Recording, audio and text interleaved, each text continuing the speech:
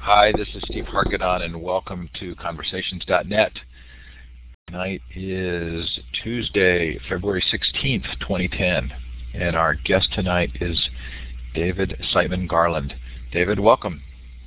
Well, I love the little slide right there. Thanks for having me. It's an honor. You're certainly welcome to turn on your webcam. What we found is that with the audio and the text chat, it's almost harder to keep track of things if there's video at the same time. A little too much for the senses, I understand. Yeah, just a lot going on. Anyway, we're certainly glad to have you here. Yes, that's what David tonight. really looks like. Yeah. That's funny. There you go. But your collar's down. The video I watched, your collar was up. Oh, man, the one time I don't look into the monitor before I shot a video, and my collar was up, and it looked like I was ready for the Yacht Club in 1997 or Saved by the Bell with Zach Morris. And, of course, I decided I'm just going to post the video anyway because I liked the video, how it turned out. Unfortunately, I look like someone you probably wouldn't want to hang out with in that video. So I'm excited a new one's going up tomorrow. You look very preppy. So we're certainly glad to have you with us tonight. The Conversations.net and FutureEducation.com interview series continues most weeks. Tomorrow, Dan Pink to talk about his new book, Drive. On Thursday, Clay Shirky, who will speak about Here Comes Everybody and everything else that Clay talks about so well. Now, that February 18th, Kevin Johnson, that is wrong. That's actually been changed to the next week. I think that's the 24th. Kevin Johnson and Susan Manning on Online Education for Dummies. Next Tuesday, Henry Louis Gates is part of our PBS show with Classroom 2.0. On the 25th, Susan Patrick to talk about online learning again. March 2nd, Scott Rosenberg. And then we actually shift into a series with Merlot, the higher ed group that does the content repository. We're going to do some really fun series with them, looking at educators who've won awards around their use of Web 2.0 and higher ed. March 10th, Total Recall, and you can look at the rest of the list there. Obviously, March 30th, we expect a big crowd for Sir Ken Robinson. Lots of fun stuff. April 1st, that Carl Blythe from Texas Language Technology, I saw him speak in San Jose this past summer. And he has students at, I think it's University of Texas or Texas Tech, and the older year students, the higher level students, actually create the language learning materials for the lower level language students, and it is brilliant. Pedagogically, it just makes so much sense for that to be taking place and given the capabilities of Web 2.0. So that should be really fun, as all of these should be. Sure looking forward to having you there. Okay, so I am going to give a brief introduction to FutureOfEducation.com, Conversations.net, and the Illuminate environment, with thanks to my employer, Illuminate, who provide me with the time to do this, and LearnCentral.org, which is our free social network for educators, our educational network where you can use Illuminate for free and you can connect with other educators. So we encourage you to go to LearnCentral.org. This is your first time in Illuminate, and I don't know if that's true for anybody in the current audience, but this is an interactive environment. We do encourage you to participate actively. You can see that you can raise your hand. That's the hand with the green up arrow. You can click on the smiley face, the clapping hand. There are a variety of ways to interact, and if you have any questions, you're certainly welcome to put them in the chat area and send a message. You can send private chat messages, but do be aware that David, Teresa, and I will see those because there's nothing truly private here. The moderators do see everything that takes place. Now I'm going to give you, who are with us tonight, the ability to modify this map. So to the left of the map, you'll see a little wand with a star. And if you've been here before, you know this drill. Go ahead and put down where you're listening from. You're also welcome to shout out in the chat. Let us know the time and the temperature. And there's somebody finding their way around Europe there. Yes, I'm in Germany. Oh, that's you, Teresa. Yes, of course. Wait a minute. Wait a minute. Can we make a public announcement? We can make a public announcement. Okay, would you do so, please? Yes. So my boyfriend has officially proposed to me on Valentine's Day. So congrats. Officially engaged. That's a big one. Yes, not only did he propose to you, but he actually brought you over to Germany to do so, right? Oh yeah, he brought me over and he took me to Neuschwanstein, which is, many people know the castle at Disneyland. So it's a replica. I mean, actually, this is the real castle, but one at Disneyland is the replica. So it really was, it was quite magical. So yeah, really excited. Congrats, Teresa. That's big. Thank you very much. Very exciting. Well, it's 2 in the morning here. He's in bed. I'm ready to go. Got the Red Bull. Okay, so, well, yeah, we're excited. expecting lots of updates from you, but very fun to have that news. Thank you. Okay, so Teresa, I'm going to turn it over to you. I have saved some personal questions that I'm anxious to ask toward the end, but I'm going to let you steer the show, and let's get going. Perfect. All right. Well, thank you very much, David, for joining us. My obviously, we've met before and in person and had this conversation a few times about how you've gotten started, but I think we should probably go ahead and give an introduction to the group that's here, and if you could give us a little bit of background as to how you got into your entrepreneurial role and maybe some background on your TV show. Yeah, absolutely. So I have one of the weirder backgrounds. It started very traditionally. I went to 4-year university. I went to Washington University in St. Louis, and I graduated with a degree that every straight white male has, and that is women's studies. So if you can find another person that has a straight white male with a women's studies degree, please let me know. So I graduated WashU, and I had a big interest in hockey. And originally, I was going to move to the West Coast and work in the hockey industry in marketing, because that was what I was kind of naturally decent at. And what happened was 2 weeks before I moved out to take that job, the rink closed and became a parking lot. And so I was stuck there. My first entrepreneurial endeavor was to actually become an entrepreneur because I didn't have a job to get started.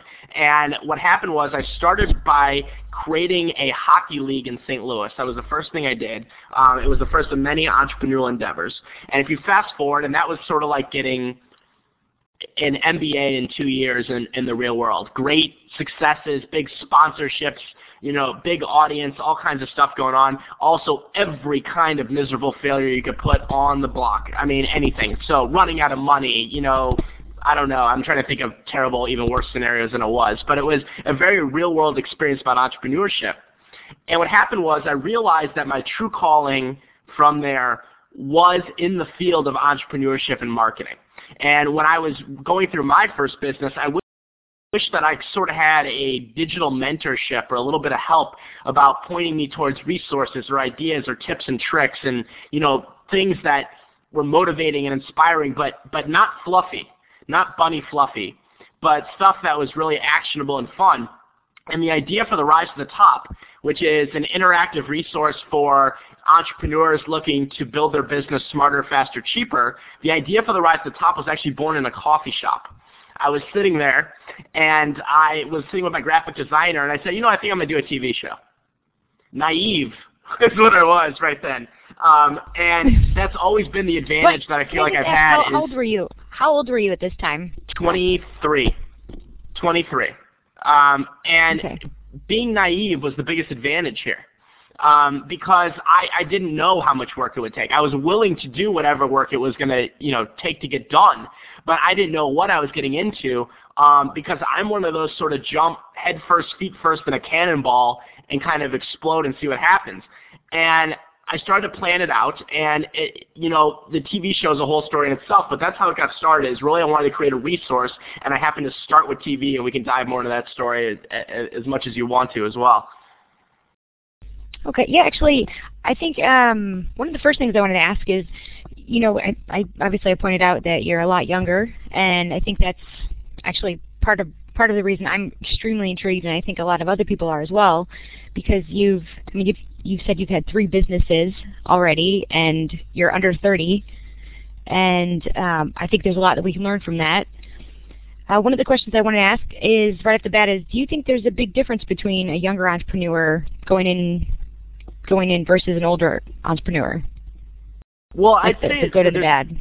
Yeah, I mean, there's advantages and disadvantages. And first of all, here's the thing, is that Gen Y specifically, we're kind of little ADD, shiny red ball, text messaging, quick-moving, crazy people, right, for the most part. And taking that into consideration is that realize that older generations of all different kinds, for the boomers, Gen X, whatever you want to call the different types of generations and quantify them, that we have a lot to learn as young entrepreneurs. And I think that's a big thing that a lot of young entrepreneurs think, is that we have all the answers, that we're just ambition alone is going to be enough to get it going, because some people call it the always get a trophy generation, whatever you want to call it. But so that's kind of my disclaimer of saying that I think younger entrepreneurs have a ton to learn from older generations and vice versa. So one of the major advantages that I noticed of being a young entrepreneur is people willing to help. Because if you have that kind of younger, being naive, I'm trying and I'm working really hard, I had a better chance of landing informational interviews and getting help from people. When I started The Rise to the Top, I said, okay, I'm going to do a TV show with zero experience. I've been on TV, but I didn't know anything about producing, editing, a little bit about advertising. I had no idea what I was doing. So I decided to open my extremely large mouth and tell everyone that would listen to me what I was doing.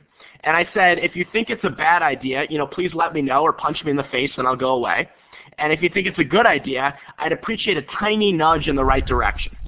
And I think being young and asking that question was an advantage, because people were willing to help, especially people that had already made it. And they were willing to look and say, oh my God, we've made it. Maybe he's got a shot, and we would like to assist him a little bit. And I'm very, very thankful for all those people that made it possible.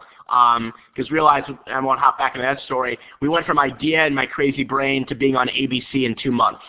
So wow. We moved relatively quickly there. I don't know, that's a whole other story. But on the other front, lack of experience and track record, it can always be a disadvantage in some respects, And one thing that I was blessed was that I didn't have to raise money. Not to say I didn't need money, because I certainly needed money, but I invested every single penny I had in The Rise to the Top. Everything. I took my bar mitzvah paid for The Rise to the Top, for the most part. Money I'd saved since I was 13. So I took a massive personal risk, and I think that upped the seriousness of it. But, when you're young and you're just starting, you're going to have trouble getting to venture capitalists and angel investors, all that kind of stuff. And in 2010, there's a tremendous opportunity to start businesses and beyond with far less capital and more motivation and just a lot of hustle. Yeah. Yeah, you use the hustle, the Gary V. The Gary V hustle. It's so true. And I think one of the things you just mentioned was the personal risk. And I think that's could be an area where maybe the more, I don't want to say senior, but someone that's maybe been in the workforce longer, the 30 to 35, that they're a little bit more hesitant because they see, you really had nothing. I mean, you had all to gain, nothing to lose compared to someone that might be in it a little bit longer. Sure, and the advantage that I had, and this isn't to say that people of any age could do this, because they certainly could. I'm not, saying that at all. But yeah, there was an advantage at the time when I was starting it. I didn't have a wife and kids. I'm actually engaged now as well. But I didn't have a wife and kids. I didn't have massive debt from college. So I had some advantages of kind of being young and free. I mean, for lack of a better word at that point. But that being said, it's also extremely scary when you're willing to take all your money and throw it into something, regardless of how much that is. That's a scary moment when it's kind of like I'm all in, all the chips are on the table, and it's kind of up to me to make this happen in all our community and the relationships, or it's either going to go down or it's going to go up. So what do you think now, looking back? So how long have you had your TV show and your website and your business? Is it 2 years? So The Rise to the Top was born in a coffee shop in August of 2008. The first episode aired on TV in October 2008. We held our first event in St. Louis for entrepreneurs in December 2008. We started then our new, just to give a timeline, started our new daily web show, which I'm probably more excited about than anything we've ever done, this January, so January 2010. And the final thing, actually, spoiler alert, no one knows this one, is actually just recently signed a book deal with Wiley, so That's going to be going on wow, this year as well. congratulations. So, thank you. So a lot of stuff's been going on, and that's sort of the timeline. But it has been a pretty quick, especially saying that out loud. It's been a pretty quick timeline. So looking at that now and looking back, what do you think has been the biggest challenge and what you've learned that you'd want to share with everyone else? Biggest challenge. A big challenge early on was, of course, monetizing is always a challenge with this kind of thing. And we have a lot of sponsors, we have a lot of ways that we make revenue now, but early on it was scary when you had to invest a lot of your own money. I learned a lot of lessons. And I try to learn something every day. I try to at least make one mistake a day as well. But I try something new and maybe make one mistake. One lesson early on, of course, was cash flow. So someone says, we're going to give you $20,000 to be a sponsor. And you're like, awesome, yes. And then we're going to pay you in 90 days. You're like, oh, boo. And so you learn those lessons early on, those practical business lessons that only become applicable when they get out of a textbook and in the real world where you're faced against a wall and saying, oh my God, how am I going to make my next payment? But one of the biggest challenges I faced, and this is one of my favorite stories, was production. So I started the show and we needed to produce it. And so I hired a relatively expensive production studio, because I did some work with them in the past, to shoot the show. And I was given one price to shoot the first episode, because realize we do everything in-house. We do the shooting, the sponsorships, the writing, every single thing gets done in-house. And they charged a certain amount for the first episode, and then I was supposed to have a lesser amount for future episodes. And so I budgeted all that, and I knew what was going on. After the first episode, they come back to me and say, ooh, by the way, it's going to be 5 times that amount, or we can't shoot any more episodes. And by the way, your next episode has to go on the air in 1 week. And I was out of money. And I said, I was going to say, this is going to be the shortest business in the history of the world. We started in October, we're done in November, right, in 2008. So I had to think on my feet, and this is where a lot of this web stuff comes in. Craigslist and coffee saved me here. Craigslist and coffee. And what happened was, I put out an all-points bulletin on Craigslist saying I was looking for video editors, because I figured, you know what, there's got to be a smarter, faster, cheaper way to do this than use the traditional production studio. And this is a testament to all entrepreneurs or people looking to learn about entrepreneurship. There's always a different way to do it than what you've been told or the way you should do it. So what I did was... What you think is the best way. Yeah, exactly. And you have to take a risk here. I mean, I was sitting there and I'm like, I'm out of money unless I make a move here, and we have 1 week to get this show on the air. So what happened was, I put out a Craigslist ad saying I'm looking for freelance video editors for a contest. And what happened was, I figured, well, how many video editors are there in St. Louis? 5, 10, 15, maybe 20? I got 98 resumes in 48 hours.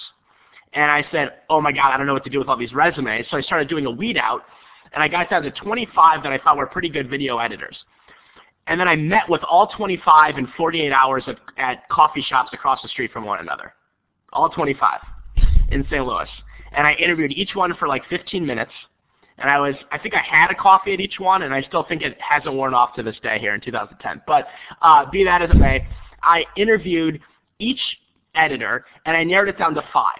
And then I told all 5 editors I was going to pay them no matter what, a small amount, and that every single person was going to shoot and edit an episode for ABC, and the best one is going to go on the air and then get the rest of our business, and the other people are going to be in the pecking order. And what ended up happening was I got unbelievable quality from one of the people, and I decided, you know what, forget the production studio. I'm going to build my own in my condo at that point. Now we actually have a real studio, but I built my own in my condo until my fiance kicked us out. And I saved costs by, being innovative on the internet and taking a risk, and I saved $100,000 by doing that.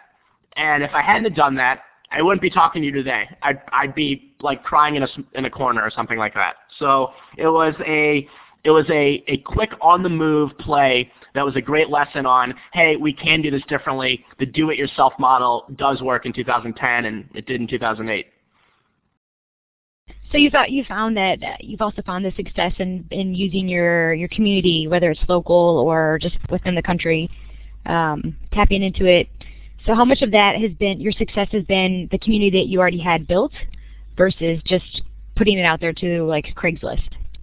Yeah, great question. I mean, now the most beneficial thing that we have is community, and that's my encouragement for anyone that's considering entrepreneurship or learning more, or how younger-ish people are doing, entrepreneurial activities right now. I mean, it's really community-based because your community is your strength. I crowdsource a lot of things. Hey, what's better, this microphone or this microphone? Do you guys like, do you prefer to put ads on Craigslist or Backpage.com? What's the best website for this? And people now love to jump in on the conversation. Back then, when I was just starting, the people didn't exist. I mean, they were there, they existed, we just hadn't met yet. And the way I see it is that I hadn't shaken enough virtual hands yet in the community. So early on, I had to rely on more anonymous things that still work, like Craigslist. But now, it's unbelievable, the support of the community and the way we support each other. I view myself as more of a, facilitator and energizer more than anything in the community. Someone that's, I'm a participant and also the person bringing the video. And by doing that, everyone is willing to help each other. And that's one of the big things in this Web 2.0 world that people forget, that it is 1,000% about relationships. And you bring up a great point. The community is, do or die. And how long did it take for you to build that community? Well, a while. I mean, the reason, there's a lot of web shows, and when I go back in time now, of course, you can't really change anything. I don't know what I would do differently, but my thought when I was building a community was saying, okay, I want to take the TV risk because it's going to separate us from the pack early on. Because there's a lot of web shows, there's a lot of blogs. I wanted to do something that was drastically different. And ABC, for the most part, did help build that initial audience, right? But really what I got from ABC was the letters A, B, and C. And by that I mean it was a credibility factor. It was saying, traditional media still matters in the minds of lots of people. And so ABC gave us that built-in audience.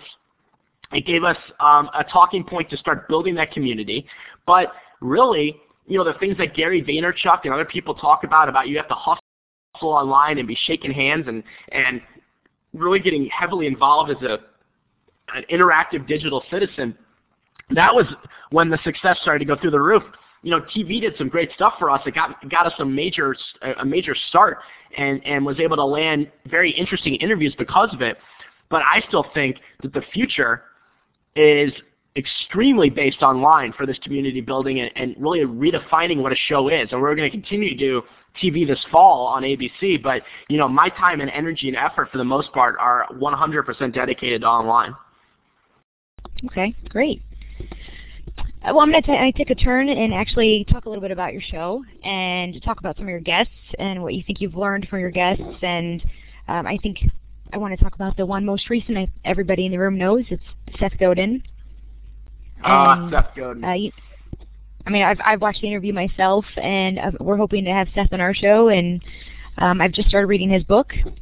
And I think if you could share a little bit about what you learned from him with regards to entrepreneurs and freelancers. I think that stuck with me, the difference between what an entrepreneur is versus a freelancer. Yeah, well, it was a true honor to have Seth on the show. I had to butter him up with some brownies. That's a whole other story. But having Seth on, it's a true honor of having someone of such marketing prowess and just, he's so smart. Yes, Peggy G, food always does work. Always works. Good point in the chat room there.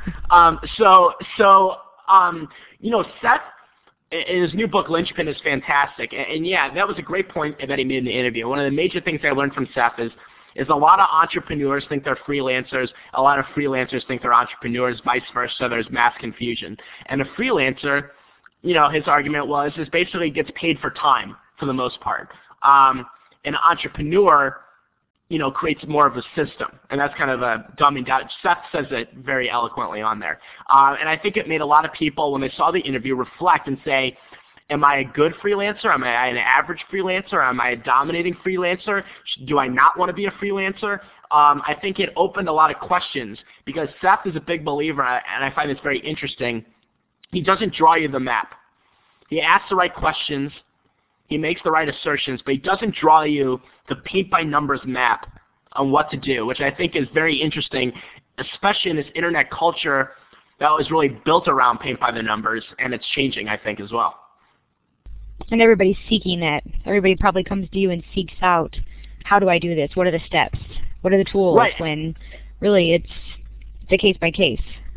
Yeah, it is a case by case. And you know what? And that's not to say that there's generalizable tools that are fantastic that people should be using, you know? And I'm talking about physical tools like a microphone, and I'm also talking about tools like Twitter, because let's face it, all this stuff that we're using is tools. But that being said, understanding the principles behind the tools are what I think is really beneficial. By that I mean the two-way conversations, the interaction, being social, helping each other out, the giving first, the community, all these kind of things. You know, you can learn from the tools. I mean, what's the hottest shiny ball of the day? That's important, sure, if it can help your business, but understanding that higher level stuff, and I think also keeping in mind, and this has always been my goal, is long-term strategy, not short-term, sketchy internet marketing, or Lord knows whatever you want to call it, something that makes you go, ew, where someone's trying to sell a product for a quick buck. I think that we're going to be dominated online by strong brands and strong presence that are in this for the long run and are really, really passionate about their subject. And I think on the other side of it, they started from the beginning. They worked on it. It's not an overnight solution, or these relationships take time. And every social media aspect, I think everybody wants that quick fix solution, and it takes time to build that community, that relationship. Yeah, so what absolutely. are some of the tools that you think, what do you think some of the tools are, you know, necessary principles today when you're starting out as an entrepreneur? Yeah, I mean, you know, when you're starting out as an entrepreneur, tools we can start as basic as you want, but, you know, creating a social and interactive website is one of the first things you have to do as an entrepreneur. And by that, and I don't care what you're selling, or if you're not selling anything, maybe it's just a blog or whatever it may be. Whatever your goals are, having that platform and that hub is so important. And one of the things that I talk about all the time is, because I've made the mistakes myself, I've listened to, you know, 50 top entrepreneurs that we've interviewed on this, is you have to kind of know in your gut when to skimp and when to splurge on different things. And a platform and your website is something that you want to take careful care in creating something that is not corporate speak. It's interactive in terms of people can leave comments, you know, some kind of content, whether it's video, audio. I'm a huge fan of video, obviously, but making it where it's more of a community. I think is one of the critical things to get started as an entrepreneur, is you have to have that platform, because you can go out and form all the relationships on all the different sites, but if you don't have that platform that you're bringing people to, or a hub, or a reason why you're doing everything, all that time spent networking and promoting others and all the kind of stuff you're going to do, while that's fantastic, it's not going to also help build your business, which of course is a critical aspect of this, not just having fun on there. So I think I'm going to take a little change and ask you a few questions, basically about how you built your community, specifically versus, with your own online community versus your television show. Do you see them as separate communities, or is it the same? Good question. So the TV show, I feel like, you know, started some of our initial community. You're going to have more randomness at a TV show because you're going to have a wider demographic. And, you know, I think one of the big things, and we talk about this a little bit off camera, we can dive into it, is quantifying who is your audience is one of the biggest things. And I change that all the time as to where I think our audience is and who they are. But the TV audience, you know, the downside of TV is it's not as interactive. You can't tweet me right away, or you can't, you know, and there's tools that you can actually start tweeting from your TV pretty soon. But that being that as it may, it's far less interactive. It's like watching a tape. While online, you can leave comments. I always respond to them. We can interact on Facebook, which I encourage anyone that's listening, if they want to come connect, let's do it on Facebook and Twitter. There's so many great ways of continuing a dialogue just beyond the content online, which I think was critical. One of my biggest tips for building an audience, though, is you have to give first. You have to give first. And by that, some of the big things that I did where I saw spikes in traffic and more importantly people that would subscribe and all kinds of stuff was any time that I did a post that was really focused on people that I admired or giving credit to other people or something that wasn't about me, because it's not about me at all. And I think that it's about, you know, trying to make that community. So when I did a list that was called the 35 unique entrepreneurs that are changing the world, that was a list that I did. It was very Web 2.0 heavy, still on our website. And what I did with it, I made the list, and then I sent a quick note to every single person that was on that list.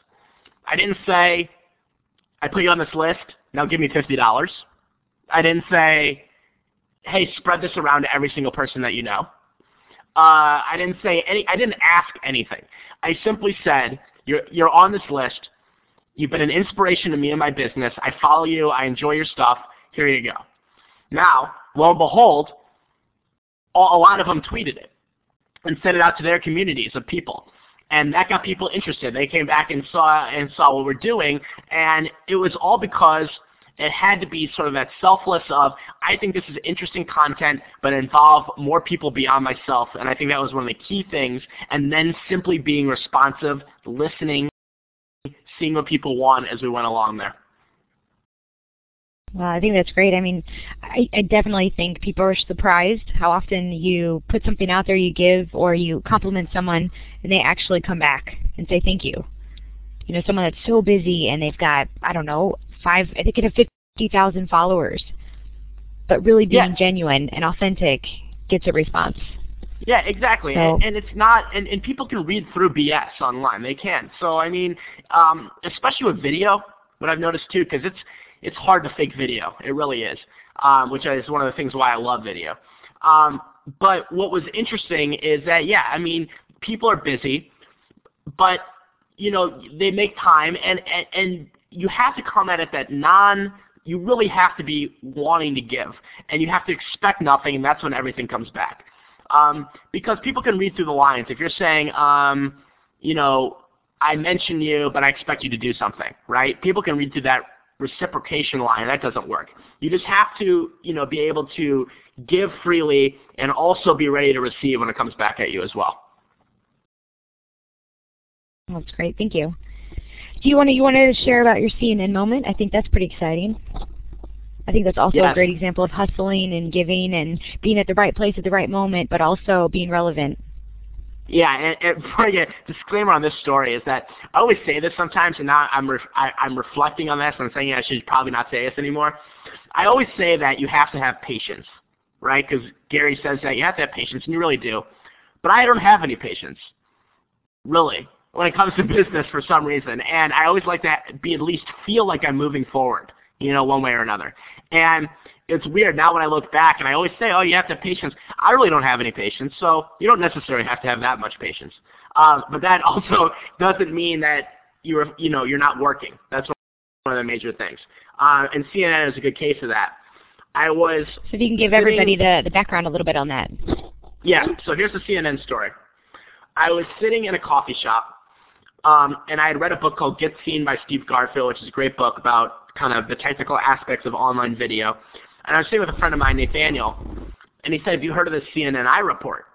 It's a citizen journalism, which I think is a big reflection of what's changing nowadays, where you can go on this iReport.com, which is run by CNN, and you can submit a video on a topic. If you see one that they are looking for someone to submit video for, that's a good fit for you. So if they were talking about, you know, women's clothing, I probably wouldn't do it. But it just so happened that day that they were talking about the iPad, and I love technology, and I love things related to technology, and they said, what's your take on the iPad? Submit a video. So I said, what the heck?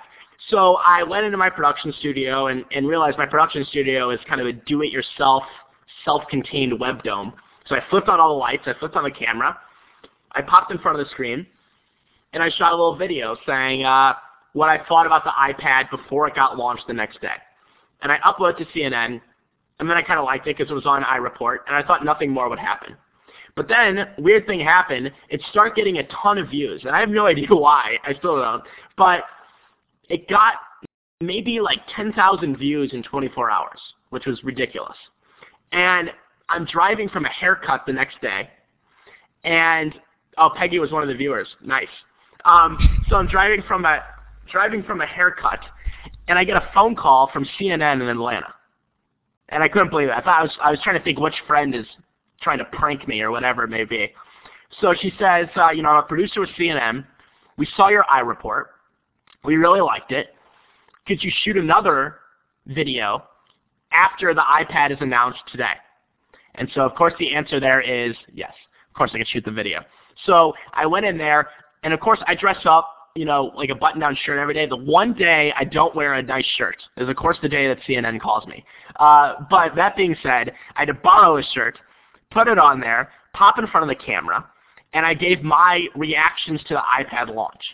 And what happened from there was ridiculous. CNN then released it to their producers. One of their producers picked it up and put it into a story on CNN.com. And then it actually got all the way to literally the front page of CNN.com.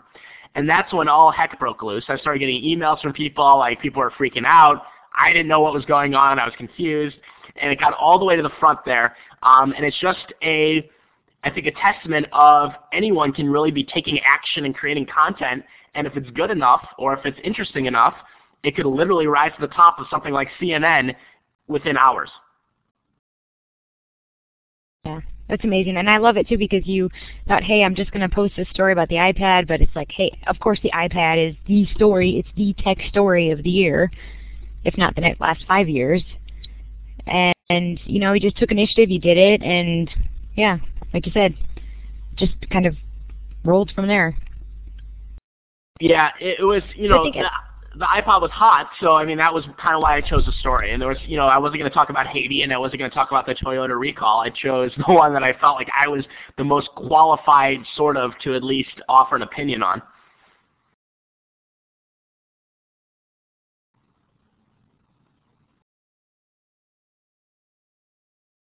That's awesome. Thank you so much for sharing that. I think I'm going to turn it over to Steve. I know he had a couple questions that he wanted to ask you. David, this has been really fun. Oh, yeah. Anytime.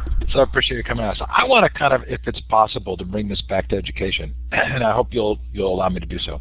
Oh, please. So here's the connection that I'm seeing.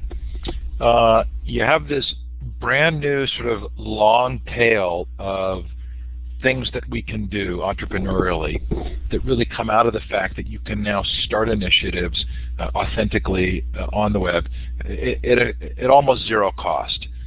Meaning, if I have something that I'm interested in, it's a sort of a small, minute portion of the larger commercial arena, I can now actually get passionate about it. I can create it. The story I always tell is I have a skin condition called vitiligo, and it's the same thing Michael Jackson had. Your skin turns white. So, nice. I was able to start a vitiligo network for people with vitiligo. It really didn't cost me anything to do so, and it's now, quite popular and very helpful to people. And if for some reason I wanted to or needed to, I could actually sort of build a career around it. So I'm curious. There's this long tail now of potential for businesses. There's the ability to be authentic and actually have that authenticity be more of a driving force, say, than marketing. So how early should we be teaching students to do this? And if they get to the end of high school or even college and haven't been able to be proactive in this way, have we fallen down to some degree? Yeah, that's a great question, especially since I'm very passionate about education. I'm on the board of a charter school here in St. Louis called Live for Life Academy, and it's a similar question that's going to come up in a board meeting tomorrow on this as well, which I find interesting. But the thing is, in my opinion, it's very right brain compared to left brain for kids. In school, and a lot of times, with the exception of a lot of art and things like that, it's very memorize, do this, things like that, and we don't want to think like that. It's more of a creative way. But I think understanding marketing and also you as a brand, as a publisher, I mean, in my opinion, I would have been interested to learn about that in middle school. Now, I'm weird, so I don't know if that's a reflection of what kids can learn today. But I think breaking down new business concepts and understanding what a business person looks like and how they operate in 2010 is extremely different than it was even 10 years ago. Because when I was growing up, I was always thinking about, my grandpa, because my grandpa is a businessman, and he was in very, very traditional industries, banking, oil, things like that. And I always thought that was business. And I think kids, that's what they're going to learn business from, is their grandparents, their parents, things like that. And if they can understand a little bit more about other options in education, I think that's a massive advantage. And Deborah asked, expand that, please. Well, Deborah, here's what I mean by brand. A brand is different than a business. Businesses can be bought and sold. They can dissolve. You can move on from one business to another.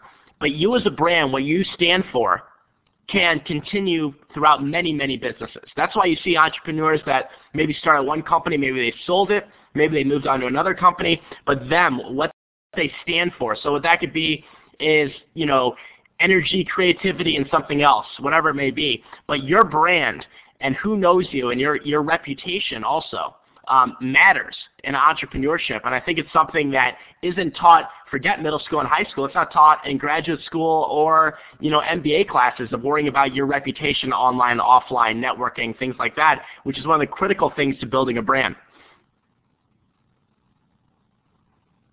I agree, Steve. Good point on that. Branding is a weird word for education. That's probably why I'm not an educator. Well, I had Dan Schaubel, Terry and I had Dan Schaubel on, talk about Me 2.0. And we had to kind of translate his sort of marketing lingo into education speak. But it's not that there's a difference in the idea. It's just that you hear the word branding and people think, oh, that's kind of weird. But if you think about, a girl whose interest is in Civil War historical sites, and she actually creates a reputation around interviewing the docents and building resources around the Civil War.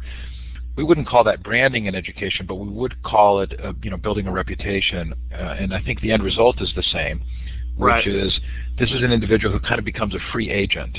Well, yeah. Let me expand for a quick second. Sorry to interrupt you, Steve. But a better way to quantify, because I actually agree with you.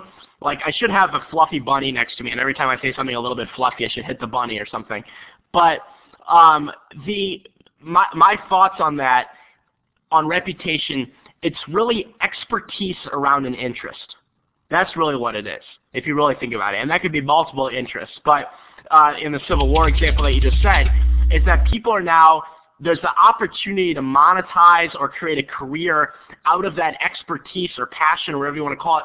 Gary Vaynerchuk talks a lot about it. I love Gary V. I'm talking a little more tangible stuff. I think that's something that we talk about is some actual tools and more specifics and strategy. But the concept that he preaches about is one that I share with him, and I've had talks with Gary about this, is that you can literally take an interest for anything, just like you were talking about with the skin situation. I mean, that is obscure, right?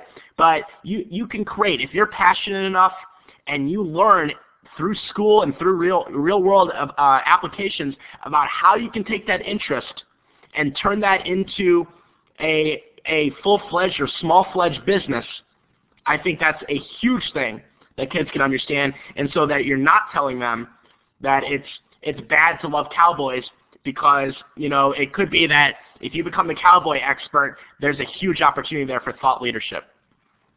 So I'm going to temper that only slightly, because I really agree with you. But I'm not sure it's necessarily just about business and education. I think in part it's just about proactively being involved in a project that may or may not turn into a business, but puts an individual into a position of actually creating. And that creation may or may not result in commerce, but it may just be, hey, this is an academic interest, or this is something I do, and it may or may not carry into college or to my career, but I'm making a difference in some way. But really fun to hear.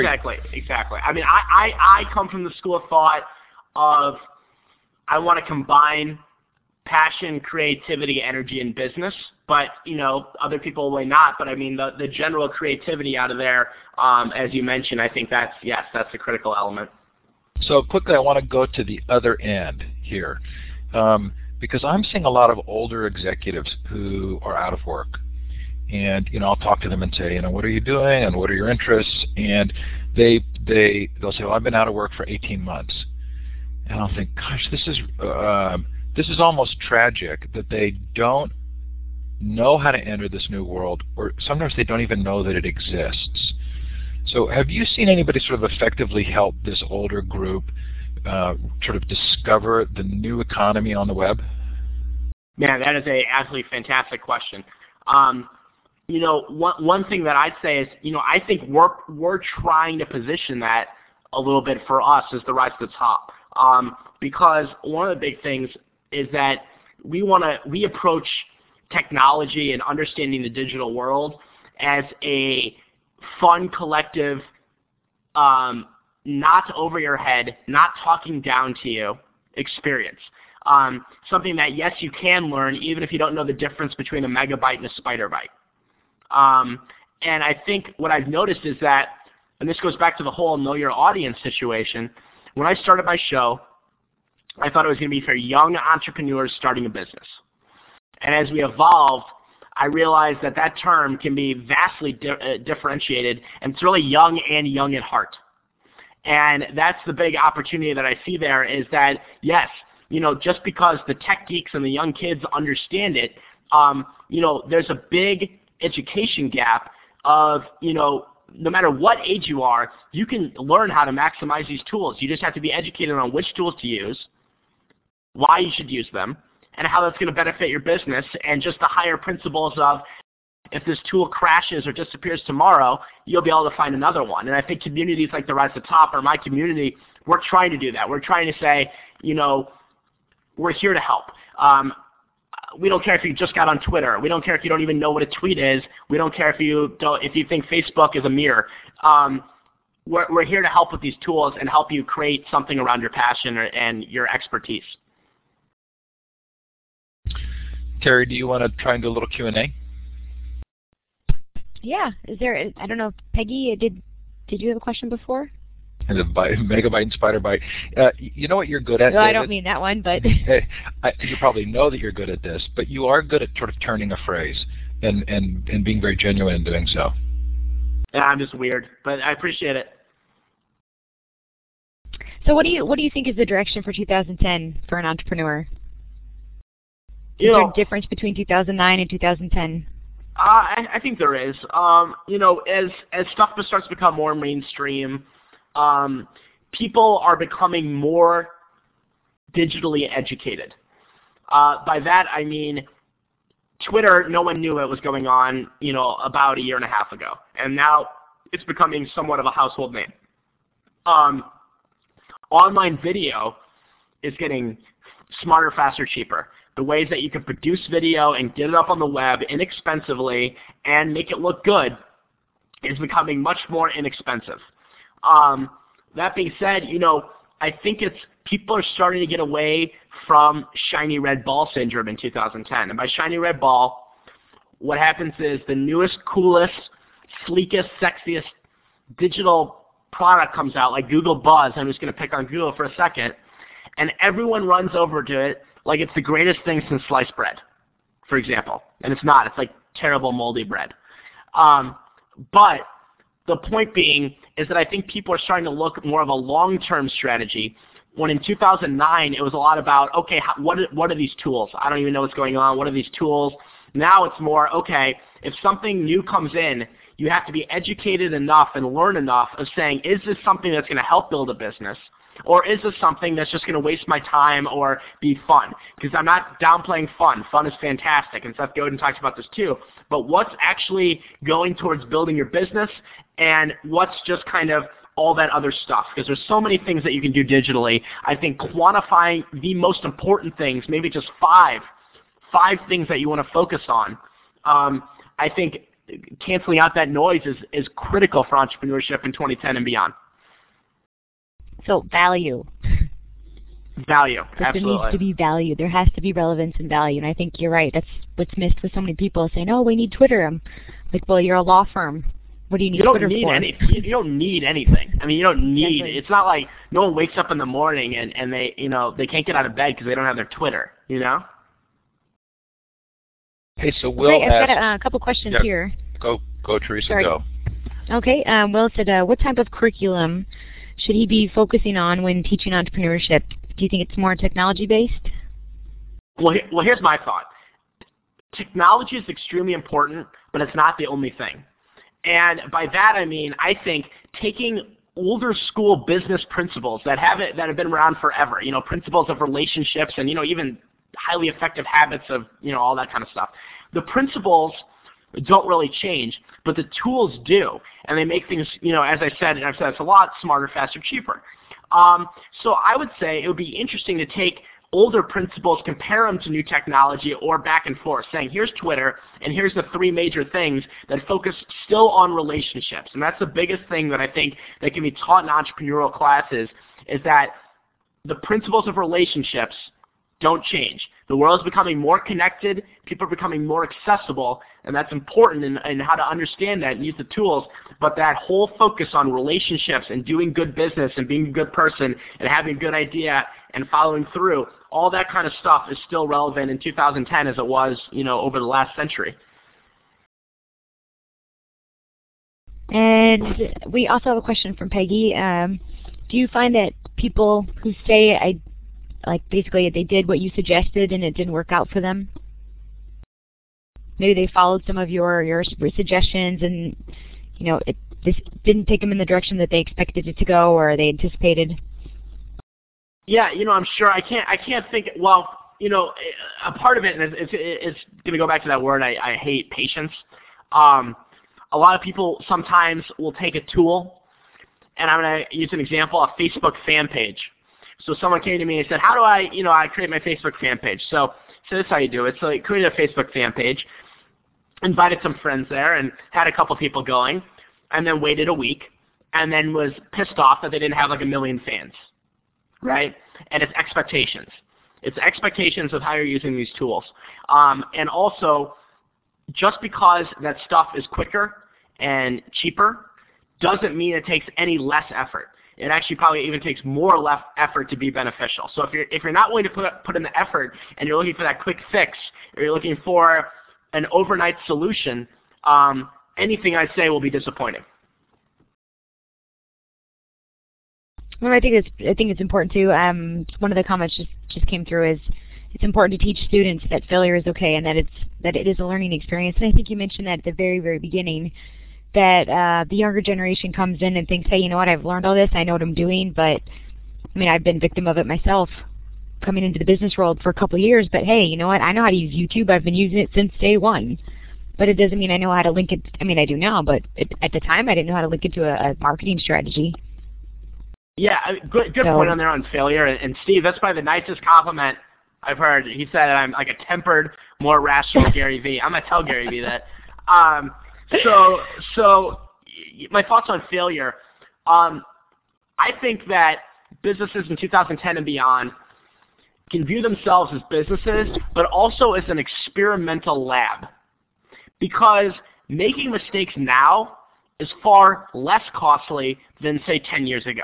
And what I mean by that is not that if you go punch someone in the face it means less. I mean, don't do that. But I'm talking about, marketing, advertising, the startup costs of businesses, extremely high. I mean, if you bought a billboard or a TV ad or a radio ad or whatever it may be, that was a significant capital. And if it didn't work, which many of them did not, you'd be screwed.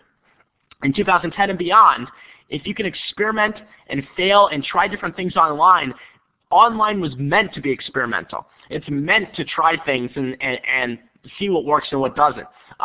Every day I try to experiment and fail, and I think that, for students of any age, it's so important to understand that, you should get a gold star for failing because you tried something.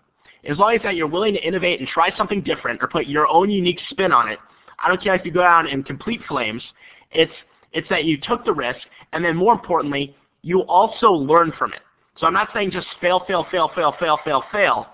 I think it's important to say, okay, I tried this, it didn't work because of this, now I'm going to try this. And if you use that very simple mentality, I think that's going to be the key to success, because you're behind a computer, you're in front of the real world, why not experiment? I mean, the opportunity's there. Oh, it's great. And that's so for you, moving forward, you've mentioned that you have a book, so congratulations on that. So what are your future moves? Where do you go from here? Does your show go live? Is it syndicated nationally? Are you going to bring more focus back to your online community and show? Yeah, great questions. Right now, my goal was to build up a community large enough where they could kind of drive it with my sort of being the headlights right now, and the odds. yeah, exactly. Yeah, I guess someone needs to be looking. But in my opinion, first of all, I really want to focus on our online community. That's my #1 priority.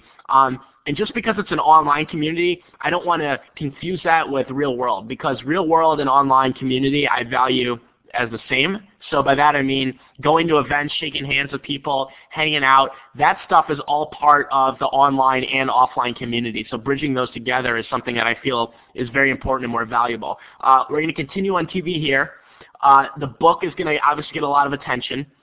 I want to keep our focus really being online and seeing what happens from there. I mean, if a TV station wants to come to us and pick something up in the future, I'd be interested in it, but I wouldn't guarantee that I would do it either, because I like the ability to experiment, and I like the ability that I can kind of do whatever we feel like for a given day.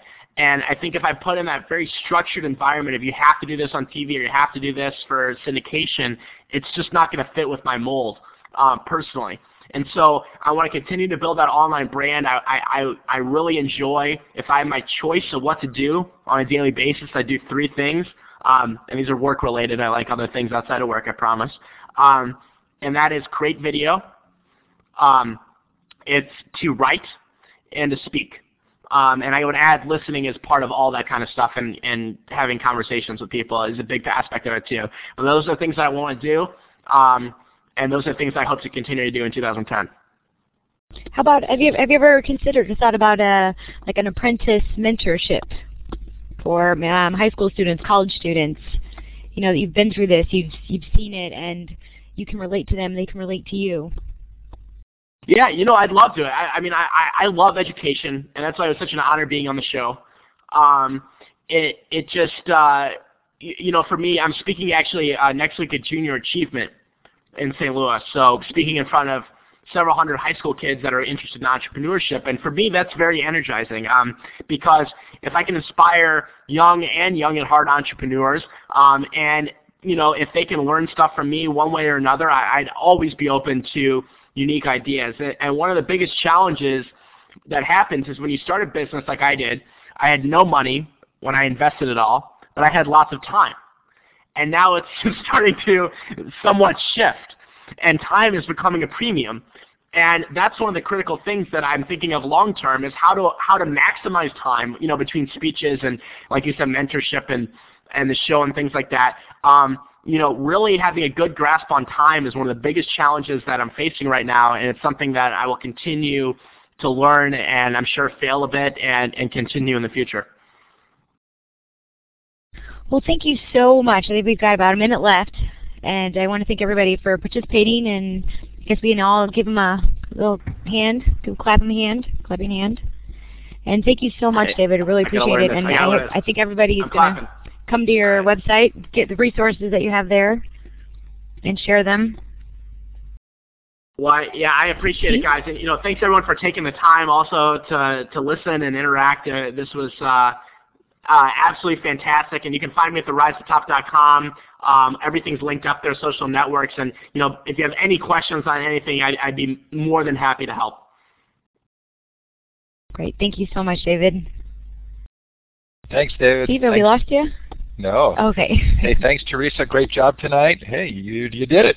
Thank you. Thanks to Learn Central, Illuminate, C. Bloom and Associates, who pay for all the books I buy. Thank you, Charlene. Don't forget, we've got some fun sessions coming up. I think we're going to skip the post-show tonight just because I have another commitment. But thanks for attending, David. Really a pleasure to meet you, and really appreciate your coming on tonight. Likewise. And I tell you what, I always love innovative technology, innovative people, and I'm inspired. I tell you what, the pleasure was all mine. Teresa, it's Thanks so much, 3 a.m., right? Yes, it is. Okay, get some sleep. Thanks, David. Thanks, All everybody, right. for coming. Signing out then. Bye. See you tomorrow for Dan Pink. Good night.